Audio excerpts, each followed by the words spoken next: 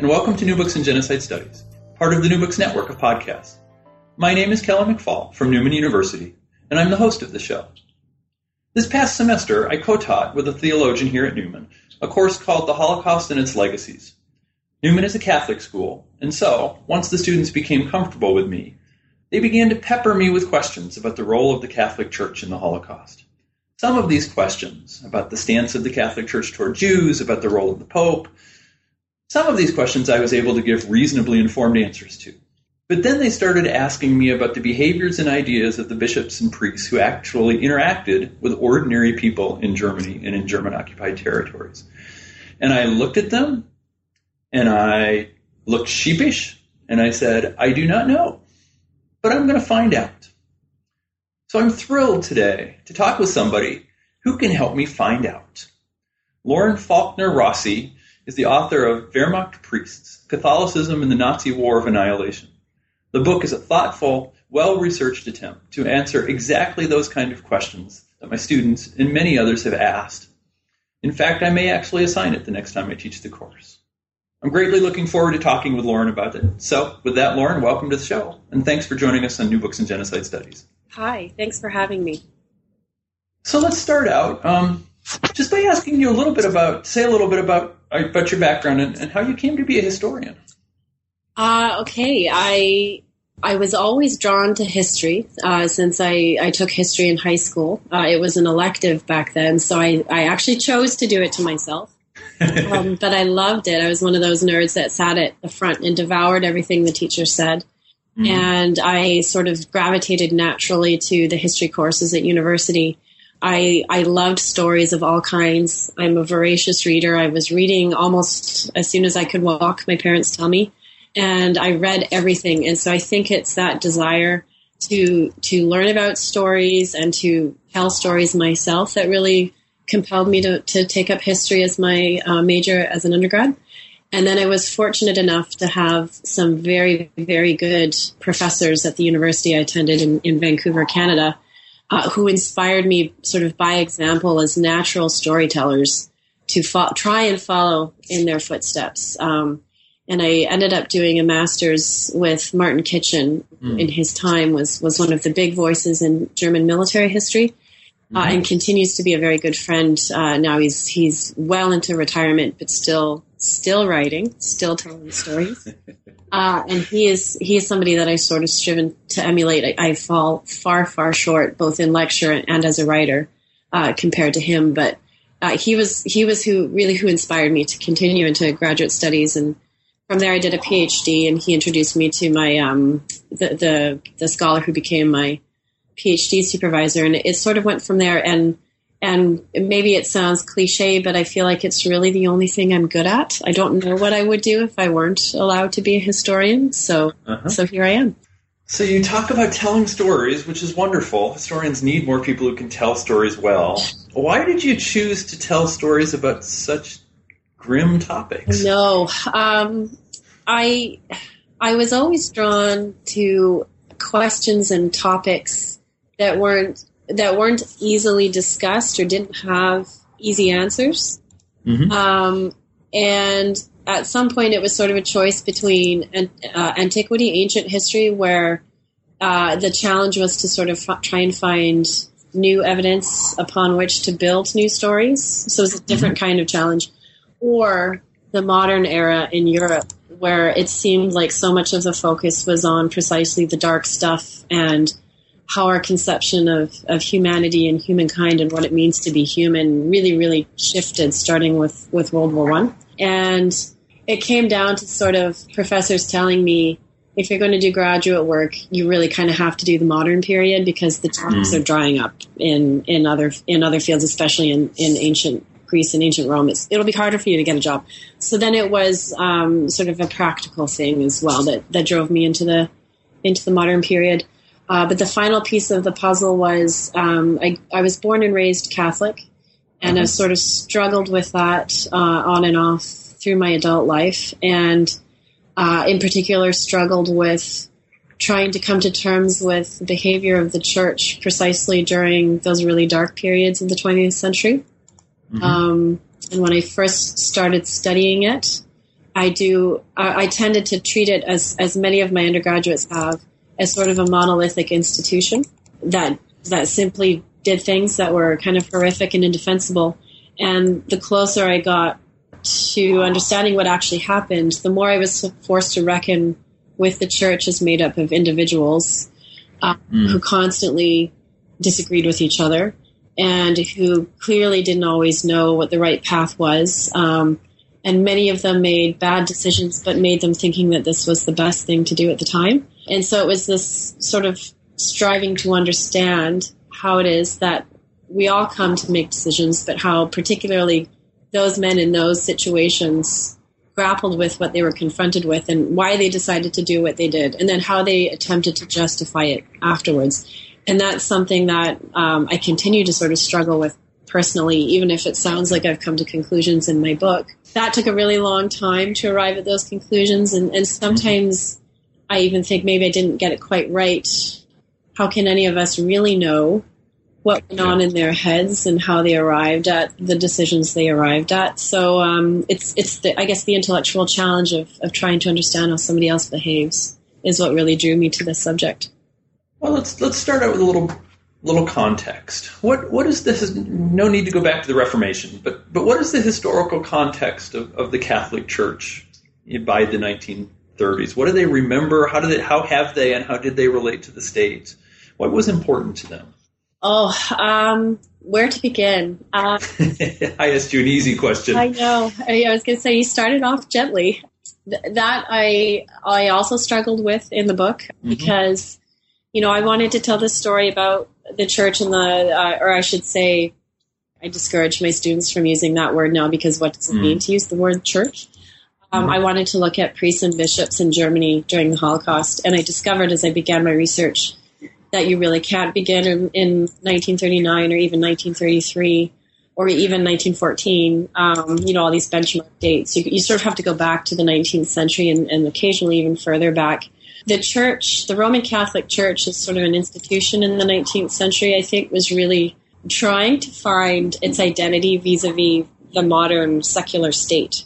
And different popes had different ideas about what that relationship was supposed to look like. And I think just as sort of Pius IX was coming to an understanding of what that was supposed to be, Italy unified, which did very interesting things to the Pope and to the Vatican. And then Germany unified. And the first thing that a united Germany did was go after priests and bishops, Catholic priests and Catholic bishops, because they were seen as a minority who couldn't be trusted for among other reasons. And so after that, I think the popes, and I focus on the popes because they really did sort of set the course that members of the church then followed. Popes really had to sort of pivot and reconceptualize relations with the state. This is when you also get an increasing reliance on concordats, which are the official treaties that are supposed to guarantee the right to practice religion for Catholic citizens in a secular state. And they started, the first modern one was in France with Napoleon. But there is a sort of rush to have concordats at the end of the 19th and into the 20th century. And I, the state's not something that's monolithic or easily grasped either. And it sort of depends on which country you're talking about. Some states were obviously much more approachable for the Catholic Church. Think of Austria, think of France up until the end of the 19th century. Whereas other states like Germany become sort of very unfriendly, and there's not much of a diplomatic relationship, a formal one anyways, between the Vatican and Germany until really 1920, which is when you finally get a formal ambassador to the Vatican state. So it's sort of a questing relationship, which is maybe why it's hard to answer your question. It's sort of a very short, succinct, and satisfactory way. So that's a wonderful global answer to the question. What does it matter that these people are growing up in Germany as opposed to a broader European context? What German experience and memories do they have? By these people, do you mean the men I'm looking for? Sorry, priests and bishops, yes. Okay.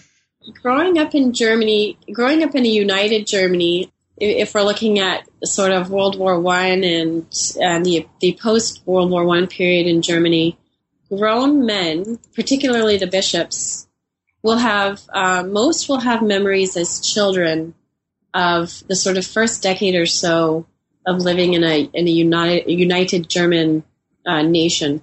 And as Catholics, they would remember that the state did not hesitate to attack the Catholic Church wherever it could. And Bismarck, who was the first chancellor of United Germany and really held the power at that time, treated Catholics as sort of an internal enemy that had to be eliminated because their presence threatened the union that was Germany. And so they would remember things like churches with no priests because the priests had been thrown in jail for whatever infraction they were sort of perceived as having committed. They would remember bishoprics that had no bishops because the bishops were either in jail or had been forced into exile. They would remember a press in Germany that was quite vitriolic against the church. They would remember maybe their Protestant neighbors not being very sympathetic, and they would remember that the real lesson of that time was, although the state was eventually forced to back down on the legislation that had been passed, and priests and bishops returned sort of slowly, the state was not something to take lightly when it came to confronting it or challenging it or becoming antagonistic to it. That battles with the state had a high cost, and that therefore it was wise to pick and choose the battles that would be fought. And the older generation of Catholic clergy, I think, probably would have impressed this on the younger generation as they were going through school and sort of seminary and getting set up wherever they whether it was in churches or in administration of some kind. It's really the sense I get from the research I looked at was there's a sort of willingness to take on the state if it meant defending Catholic rights and the freedom to practice the Catholic religion, no matter what that meant. But anything outside of that, you're sort of getting into murkier waters because perhaps the price is too high. So it was a very sort of, it was a lesson that it was embedded in memory, but also sort of continued to live with them as we get into the 20s and 30s.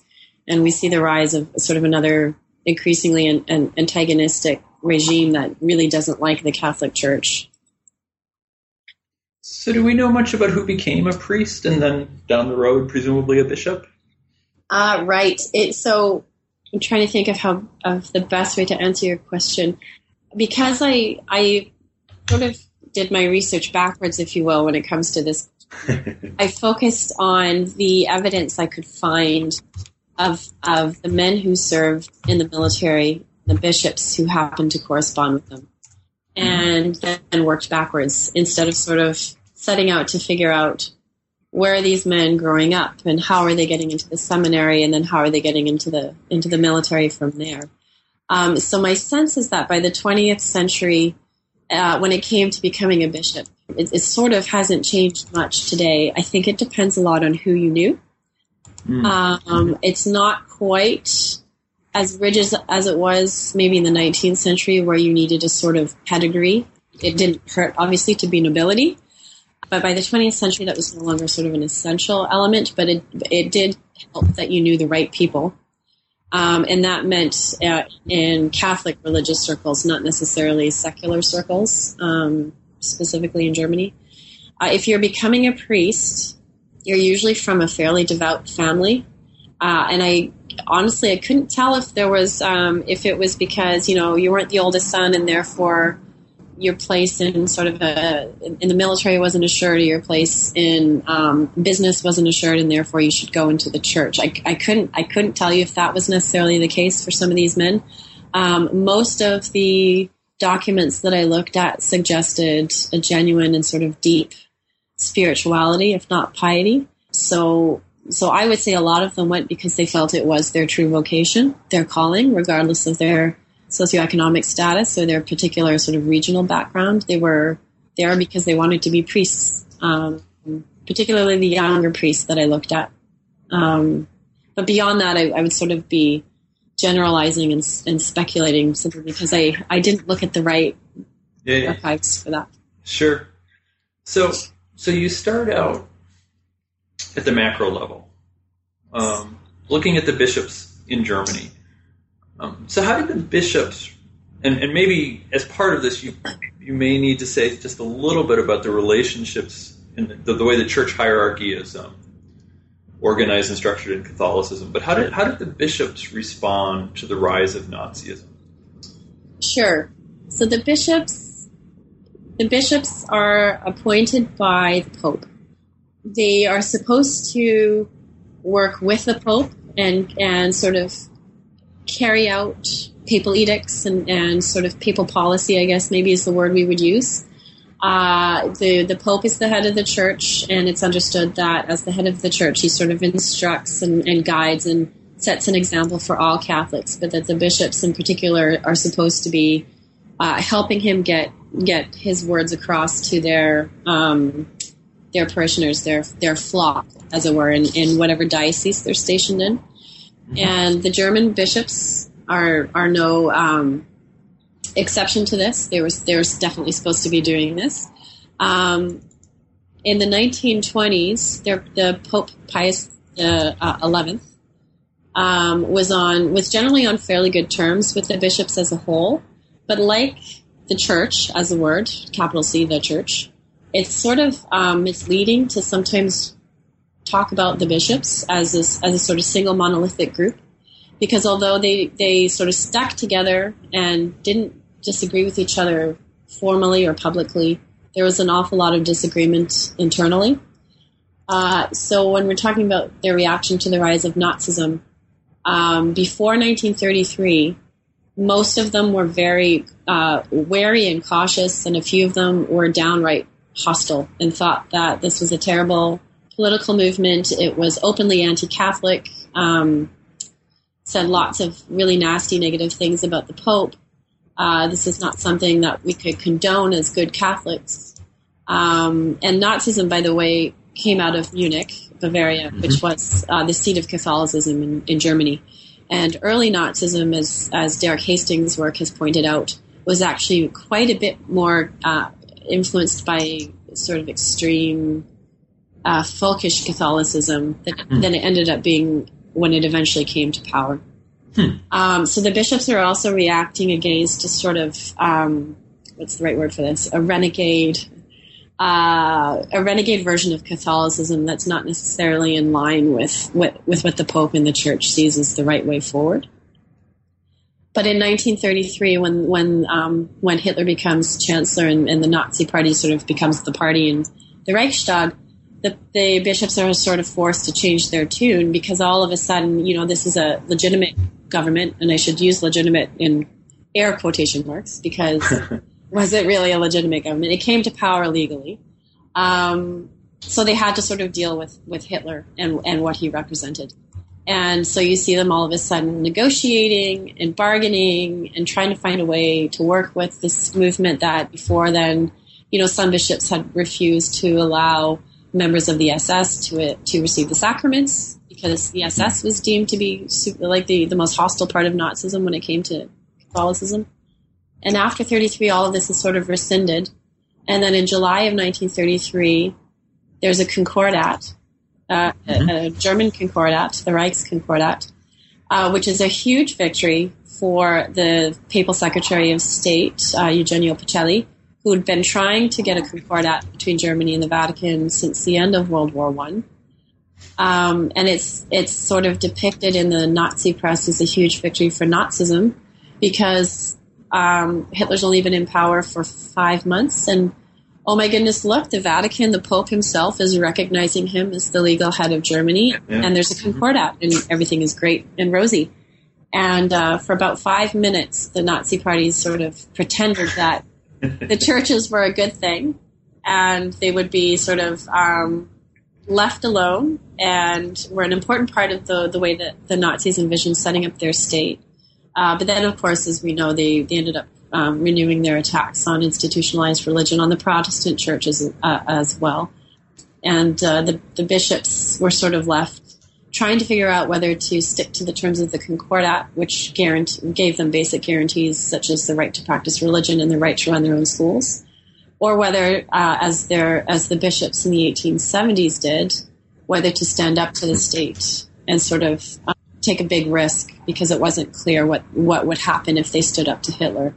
And as we see, if you look, not necessarily at my book, but at some of the other work that's been done on the history of the Catholic Church during the Nazi period, they mostly decided to keep their heads down and protect what they could of the Concordat in order to sort of not give the regime an excuse to go after German Catholics.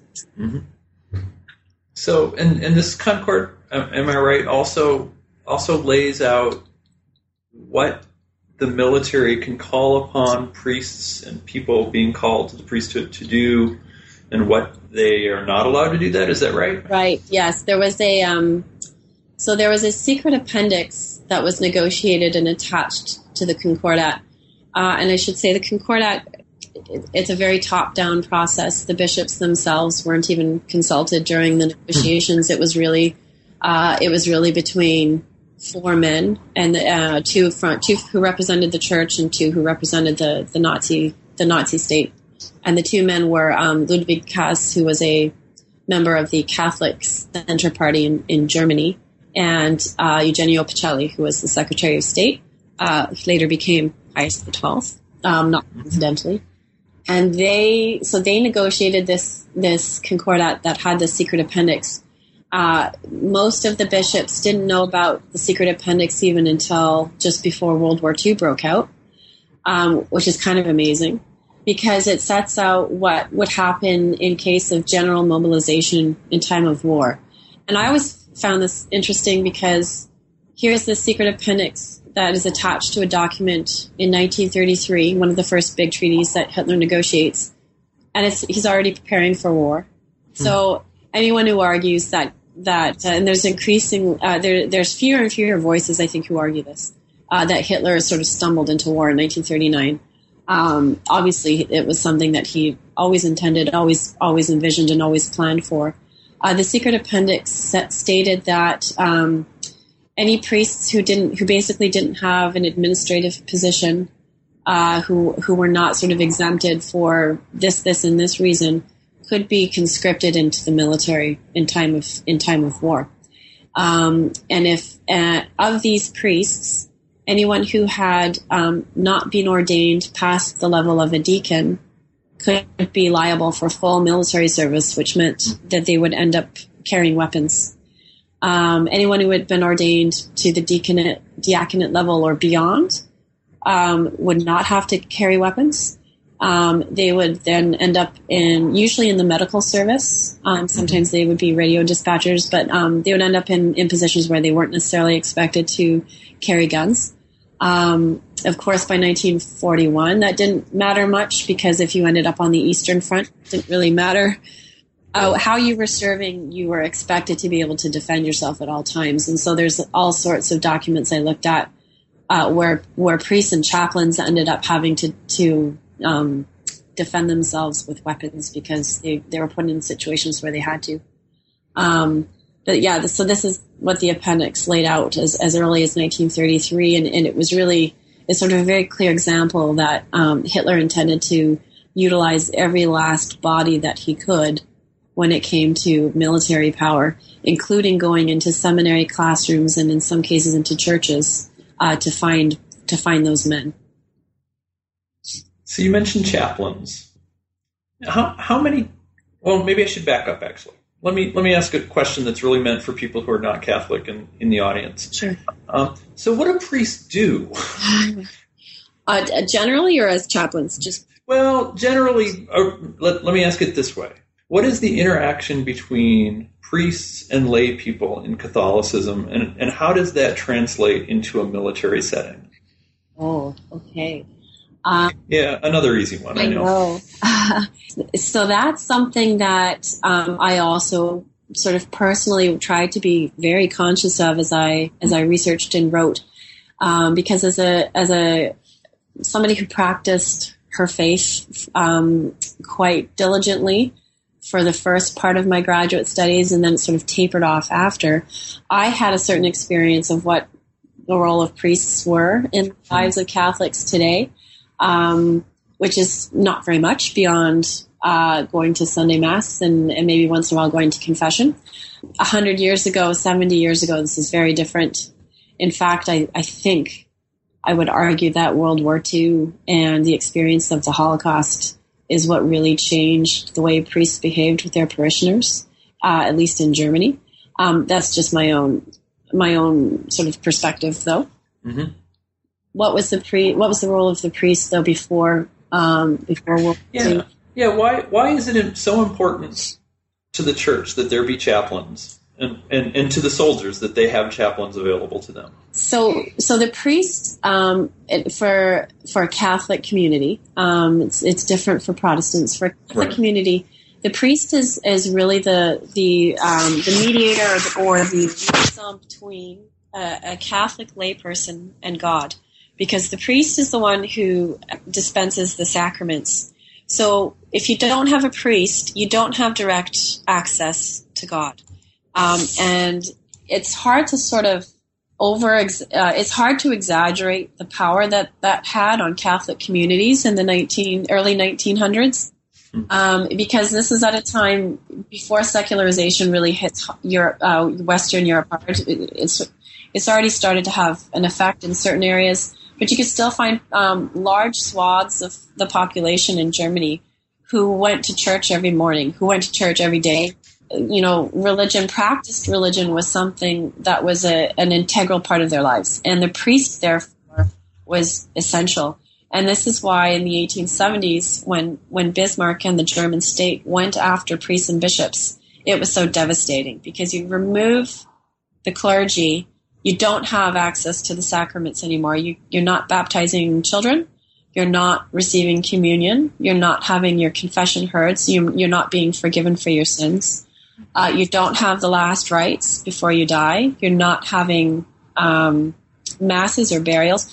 And this is devastating. It's a lifeless parish, a lifeless diocese. Not having access to the sacraments is the worst thing that a Catholic can imagine, whether you're an ordained bishop or a layperson. And this is carried into the military. And this is why there are Catholic chaplains, so that the Catholics serving in the military can continue to receive access to those sacraments sort of uninterrupted by the duty that the state imposes. And this is why the Concordat was seen as such a huge achievement, because the church viewed it as the sort of state's guarantee that Catholics would continue to have uninterrupted access to those sacraments. Without the sacraments, as a Catholic, you're not getting into heaven. And the whole point of this life, right, this world, is to get into heaven as quickly as possible. Again, this is why the priest is so hugely important. Mm-hmm. So chaplains were stationed with their units in order to not only provide the sacraments for the Catholic soldiers who were doing their duty, who had to be there, who were conscripted into the military. They were also there as moral guides, moral guardians, as men who, in some cases, it was a little bit of home. It was familiar. I'm able to still be as religious, maybe in a different way, but as religious as I was before I put on this uniform. And there's somebody here who is going to help me, who's going to be there for me. If I have doubts, if I have questions, if I'm feeling spiritually tired, I still have somebody that I can turn to who's going to help me out. So it really was somebody that, as even if you're not deeply spiritual, if you're born and raised Catholic, which most Catholics were, still practicing. Again, this is before secularization sort of hits hard. That priest is somebody you really want to have access to. So how many were there? How far down in the military structure? And you talked about chaplains being assigned to units. Where in that hierarchy were they?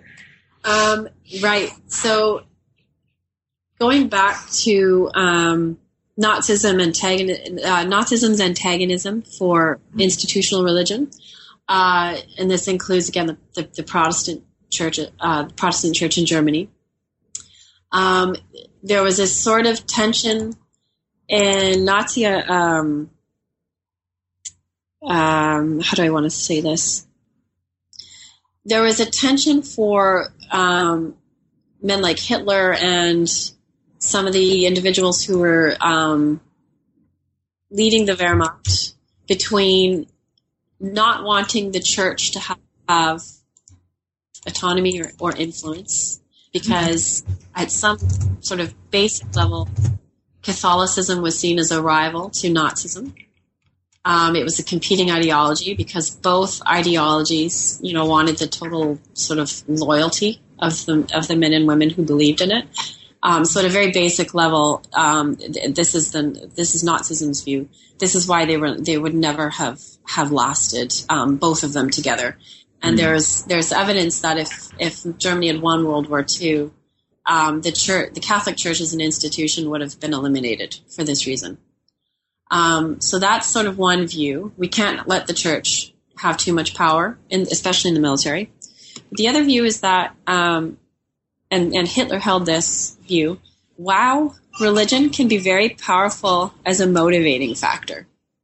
And therefore, we can't sort of take it out entirely, because if a soldier sort of depends on spiritual faith to behave as he does, then that's a good thing, because it will give him a framework to understand what he's doing and perhaps motivate him to give his everything in maybe a way that Nazism won't. So we have to sort of let it in a little bit. And they were also very wary of, before the war had been won, of estranging the leaders of the church in Germany, because they didn't want to have to deal with a populace that might sort of decide that religion was something that was really important, and that therefore they would defend against a sort of hostile state. Hitler and the Nazis were very careful not to upset the German people too much. And I can go into more detail about that if you want in a bit. So there's this tension. And this is where the chaplaincy sort of comes in as a body of men who, on the one hand, can't really be trusted, but on the other hand, who are somewhat essential.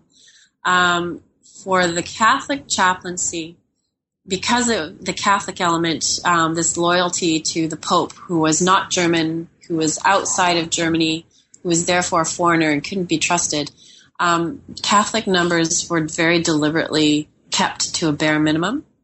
And there were no more, at one time, there was no more than about 400 chaplains serving in the German military, wow, which is mind-blowing when you think the Wehrmacht as an institution had, from 39 to 45, had between 17 and 18 million men moving through it. And if you hold to the ratio of Catholics to Protestants in Germany was about 2/3 Protestant, 1/3 Catholic. So 18 million men, probably 6-7 million of them would have been Catholic. And there were only 400 chaplains at one time to serve the needs of the Catholics in the German military. In other words, there was always a severe shortage. And there were units that never had a permanent chaplain. So as a Catholic soldier, this would have been super distressing. And one of the things you point out is that there are priests whose position in the military is of chaplain, but there are also more priests and people pursuing that vocation who are in the military but not in the chaplaincy. Exactly. What are they allowed or not allowed to do? Exactly, and that's where the secret appendix comes in.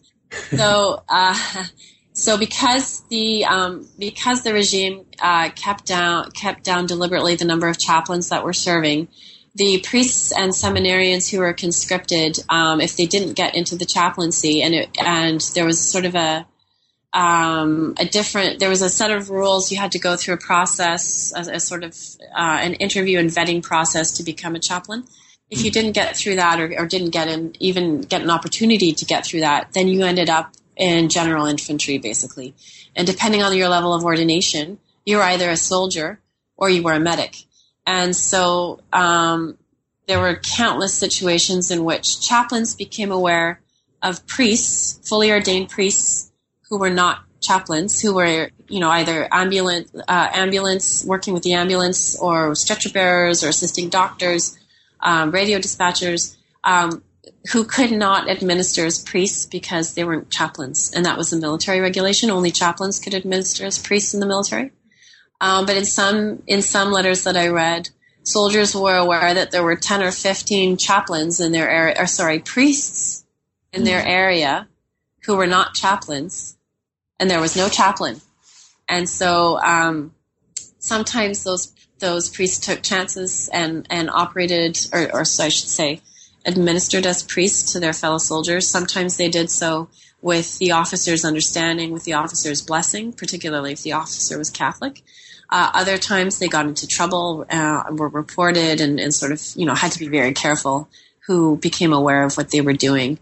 Seminarians constantly tried to find priests with whom they could work so that they could continue their sort of spiritual studies, their spiritual development.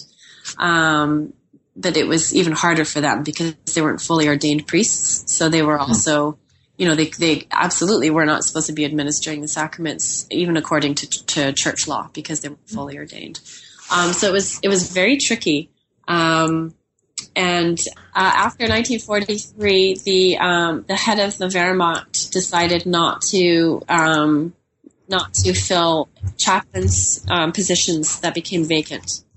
There was sort of a moratorium on chaplains in the Wehrmacht, and this was seen as even more egregious than what had been happening up till this point, because we had just had the Battle of Stalingrad, which was a devastating loss for the Wehrmacht. And at that battle alone, there were lost, I might get these numbers mixed up, 19 Catholic priests and 15 Protestant chaplains were lost at that one battle. And those positions were not filled from that one battle in that one area.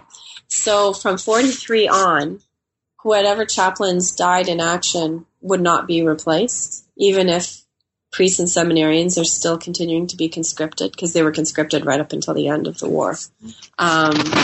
So it was really this attempt by the regime to wait out the church and to try and sort of eliminate them by any means necessary, even if it meant hurting the morale of their own soldiers, or ignoring the fact that most Catholic priests and seminarians were very happy to serve in the military, for various reasons. Long ago, my dissertation is actually on the Habsburg Army in the First World War, and so I went through, 3 or 4 cartons of sermons preached by chaplains. Yes. I assume the chaplains in the Wehrmacht preach as well? Yes. They gave sermons in their masses. They sort of informally, of course, chatted with soldiers who came to them. There was a bishop was appointed, the field bishop of the Wehrmacht, who was a man by the name of Rakowski, and he drew up letters, sort of circulars that were printed and disseminated throughout the ranks of the military. His sermons tended to be sort of formulaic, very, very nationalistic, obviously towed the Nazi party line, sort of very explicitly, very clearly.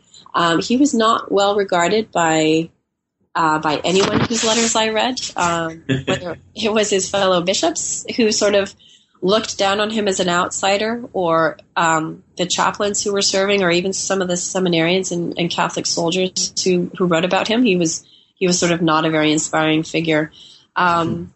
Individual chaplains made much more of a mark. I didn't get to read many of their sermons, simply because I didn't find them in the archives. But the ones I did read were nationalistic, in the sense that they encouraged soldiers to do their duty to their fatherland and to defend Germany, to trust in God, to hold firm, to be unwavering. It's sort of nothing very surprising, I guess, in those sermons. Well, so that gets me to a series of questions, and I'll preface this by saying I know this is unfair and not particularly good historical methodology, but for brevity, I'll say they, or the priests, recognizing that we can't generalize that way. But what did the priests, chaplains and so on, Did they think that this was a just war they were fighting, or did they even think about that question at all? I don't think, again, with all your caveats in mind, I think the majority of them didn't think about it, and it didn't occur to them to think about it at the time, or they deliberately refused to think about it. For what was most important to them, what they had been trained as priests to consider, and what had been sort of trained into German priests for decades, if not centuries, was that the most important thing was making sure Catholics had access to the sacraments. Mm. And as a chaplain, that you're there to sort of support men who are obligated to render a service to the state. And everything else is sort of secondary. And it sort of has to be secondary because you're risking your life and they're risking their lives. And so sort of nothing else matters. And I obviously have never served in a military and never will.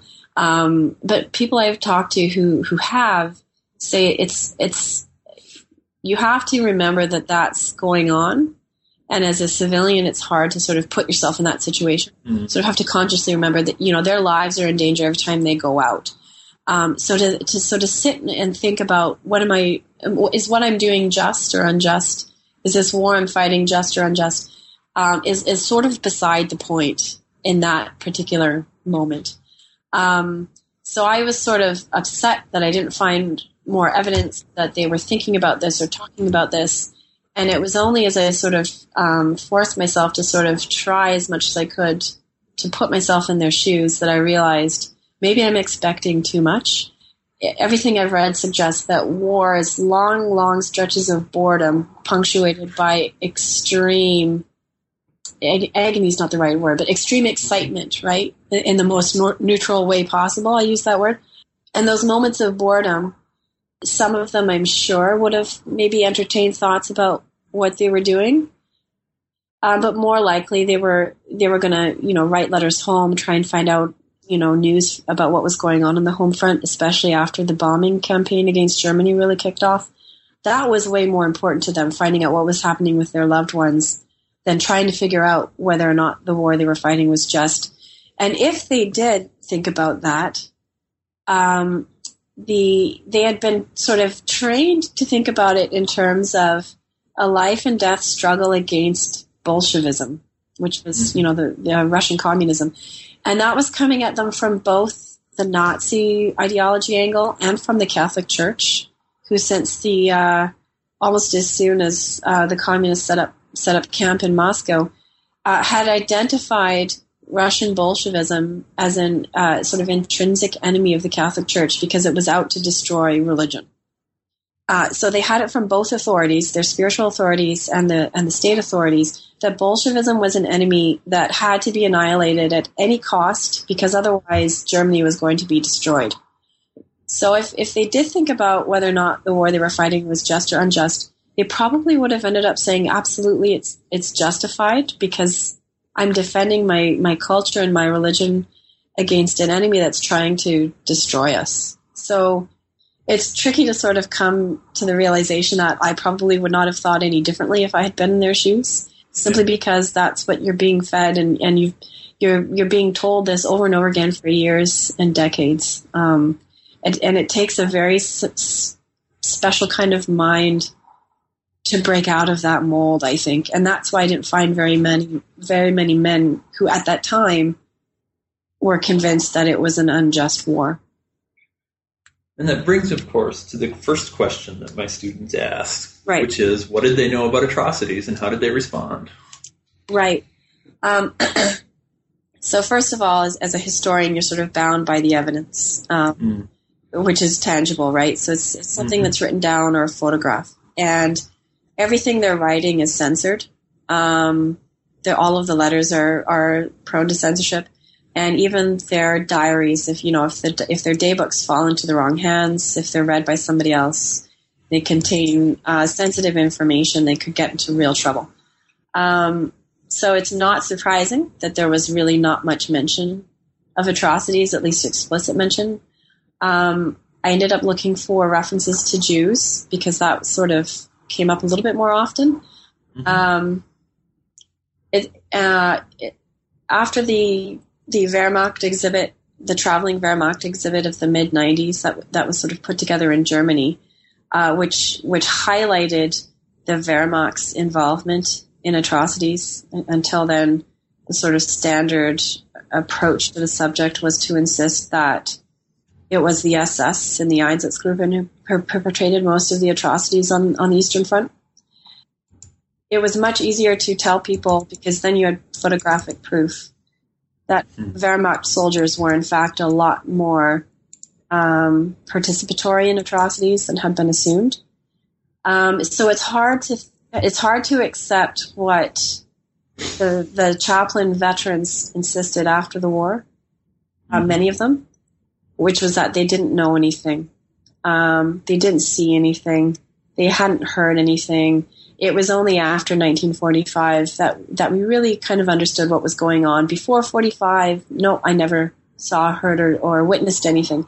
Most of them. Some of them did admit that they'd witnessed something, that they'd heard rumors, and it's always classified as rumors of camps where people were killed. Some of them said, we heard the word Auschwitz, but we didn't know what it meant until 1945.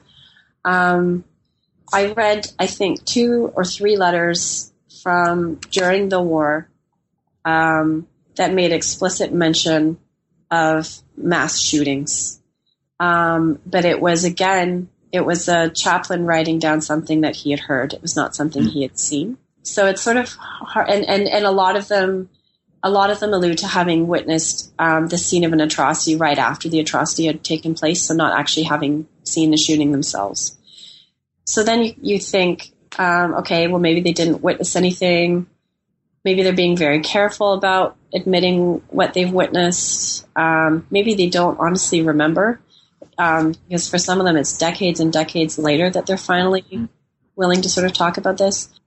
So as a historian, what do I do with that question? What did they know of atrocities? Well, I think it's hard to not know anything, especially if you're a priest and soldiers are coming to you for moral guidance, confession even. If there are any soldiers who are feeling uncomfortable with what they've done, and we know from Chris Browning's work, among others, that a lot of soldiers initially had real trouble following orders to go out and shoot civilians. Isn't your natural impulse to go and talk to somebody who is going to offer you forgiveness and support? Wouldn't you, if you're going to be honest with anyone, wouldn't you be honest with somebody like that? And then you run into the sort of the seal of the confessional, which as a priest, you're forbidden from revealing anything you've heard in that confession, unless somebody's life is at stake. But even then, I think that there are rules about what you can and can't reveal.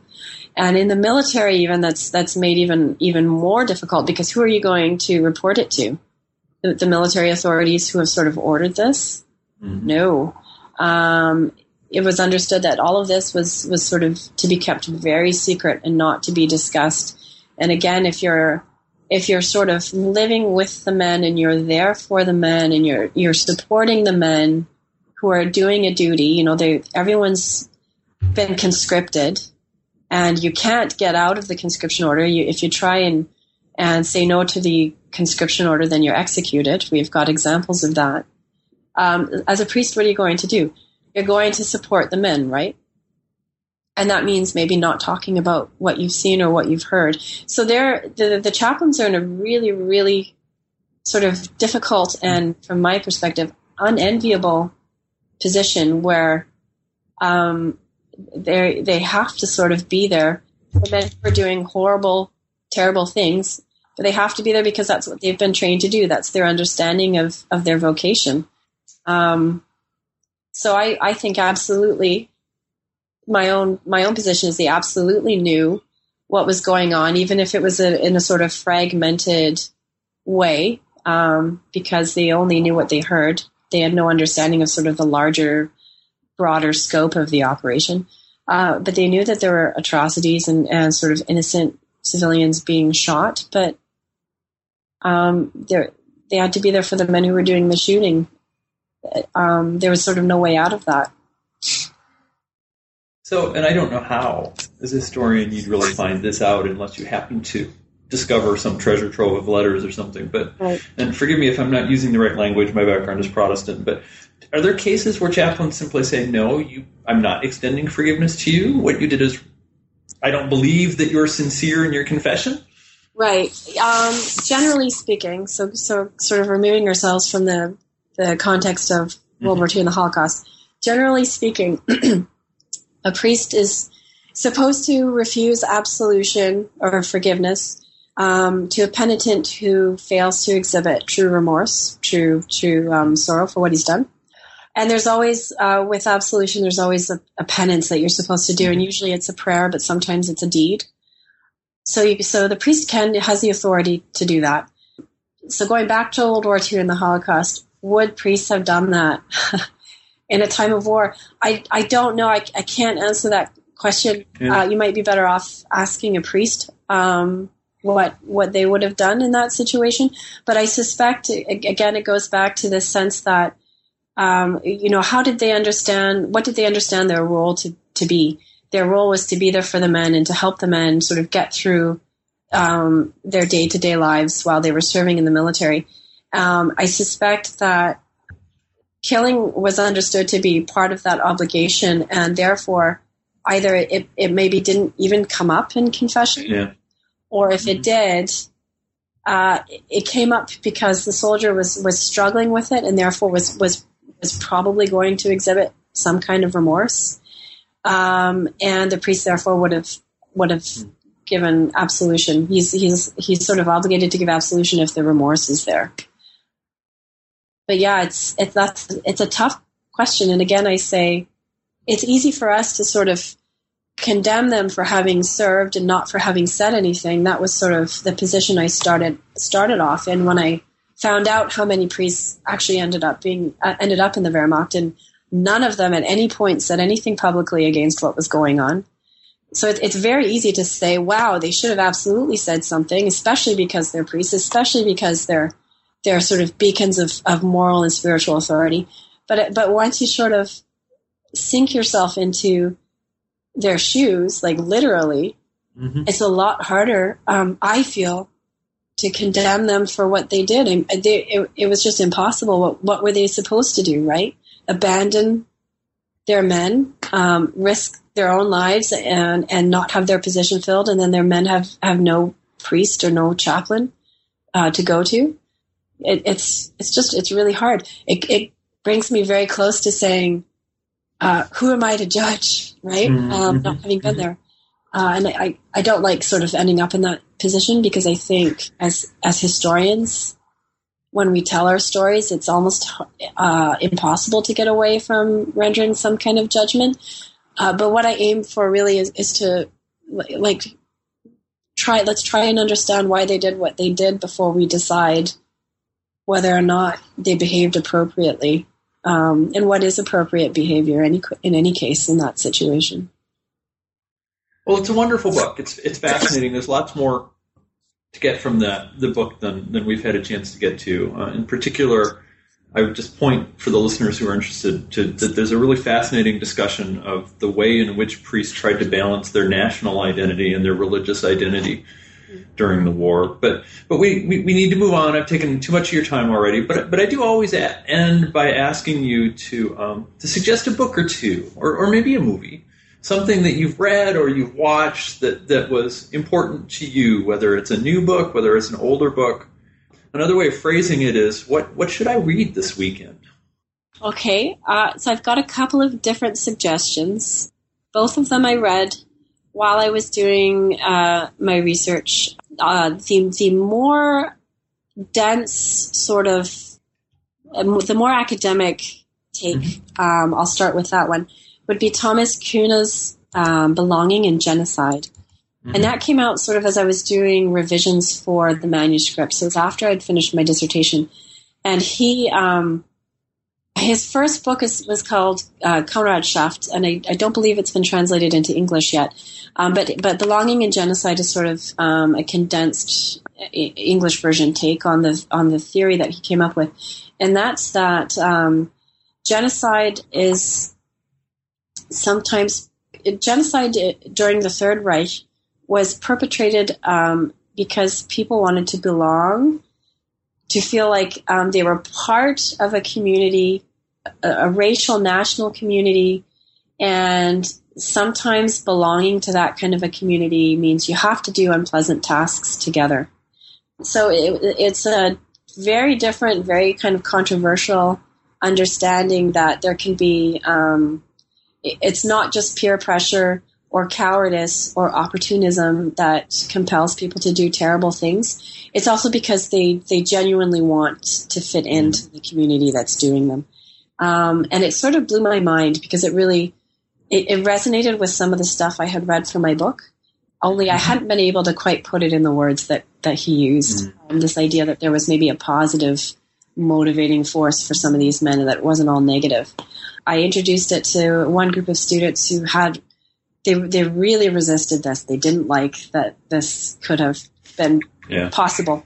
And it's designed to make the reader uncomfortable. But I think the ideas that he presents are definitely worth talking about, definitely worth exploring, especially because they sort of take you away from Chris Browning's work, which I think scholars have accepted as the best way to understand what motivates men to commit genocide. So that's one. The other one, which is a little bit more accessible, just in terms of the language, but definitely quite wrenching and quite emotional from a content perspective, is Jean Hatzfeld's trilogy about the Rwandan genocide. Yeah. He's a journalist who went in and interviewed people immediately after the genocide had taken place in 1994, and he produced a series of books. The first one is called Life Laid Bare, and it was a series of interviews he did with survivors. The second one is called Machete Season, and that's actually the one I started with. And it's a series of interviews he did with perpetrators. And the third one is called The Antelope Strategy, and it came out a few years after. And it tells the stories of perpetrators and survivors together as they're rebuilding their communities. And he tries his best to simply let their voices speak. So it's very sort of simple, direct, sort of uninterfered with prose. And it's absolutely sort of devastating on a personal level. But I just couldn't put it down. I couldn't put them down. I thought that the work he did was so important and so, in a way, precious to have those voices preserved, even the perpetrators. Because for somebody like me who really struggled with finding evidence, finding the voices of some of these men, it was intellectually, it was a real sort of treasure, if I can call these books that, to sort of be able to immerse myself in the worlds of the perpetrators and then the survivors and then how they interacted together after the genocide. They're just, I can't say enough about them as sort of inspiring in terms of framing the kinds of questions I had and the sort of the answers I thought that I wanted. He helped quite a bit. Well, I will endorse both of those suggestions. I've read them and they're wonderful, and I guess it's okay that I have a bunch of papers sitting on my desk that I have to grade this weekend so that I don't get to read other stuff. But so I guess I'll end by just asking you what may or may not be a simple question. What are you working on now? Yes, what am I working on now? So I've taken a few years out. My husband and I had our daughter, and it's taken me a little bit away from academia. Which is why I haven't really done too much since the book. But I'm actually, there is a book in the works. I'm not sure when it will come out or even how long it's going to take to take form. But I'm working on trying to move away from the Holocaust because I sort of need a break from the dark stuff. And I'm looking at the relationship between France and Germany at the end of World War II, sort of in the first few years, and in particular looking at the treatment of German POWs in French POW camps. And the one camp that I'm sort of focused on at the moment had a seminary set up in it because there was a huge number of German Catholic seminarians who ended up there as POWs. And they wanted to continue their spiritual training, even though they obviously were prisoners of war. And so I won't go on too long, but there was a sort of series of meetings, and the right people at the right time got involved, and it ended up happening that a sort of informal seminary was set up with the blessing of the French Catholic authorities. And most of these seminarians were able to continue their training as priests and were in fact ordained sort of on time, quote unquote, and then went home to Germany and helped in the reconstruction process in the post-war period. So it's sort of a microcosmic look at how maybe France and Germany sort of began to repair what was now a sort of centuries-old animosity that later led to, as we know, the sort of the foundation of the EU and the friendship that the two countries enjoy now.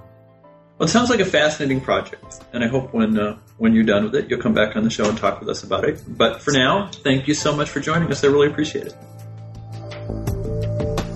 You've been listening to an interview with Lauren Faulkner Rossi about her book, Wehrmacht Priests, Catholicism, and the Nazi War of Annihilation.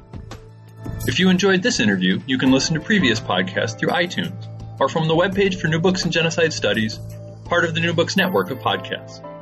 I hope you'll join me next time when we continue our occasional series of podcasts that address the question of how genocides might be prevented or mitigated.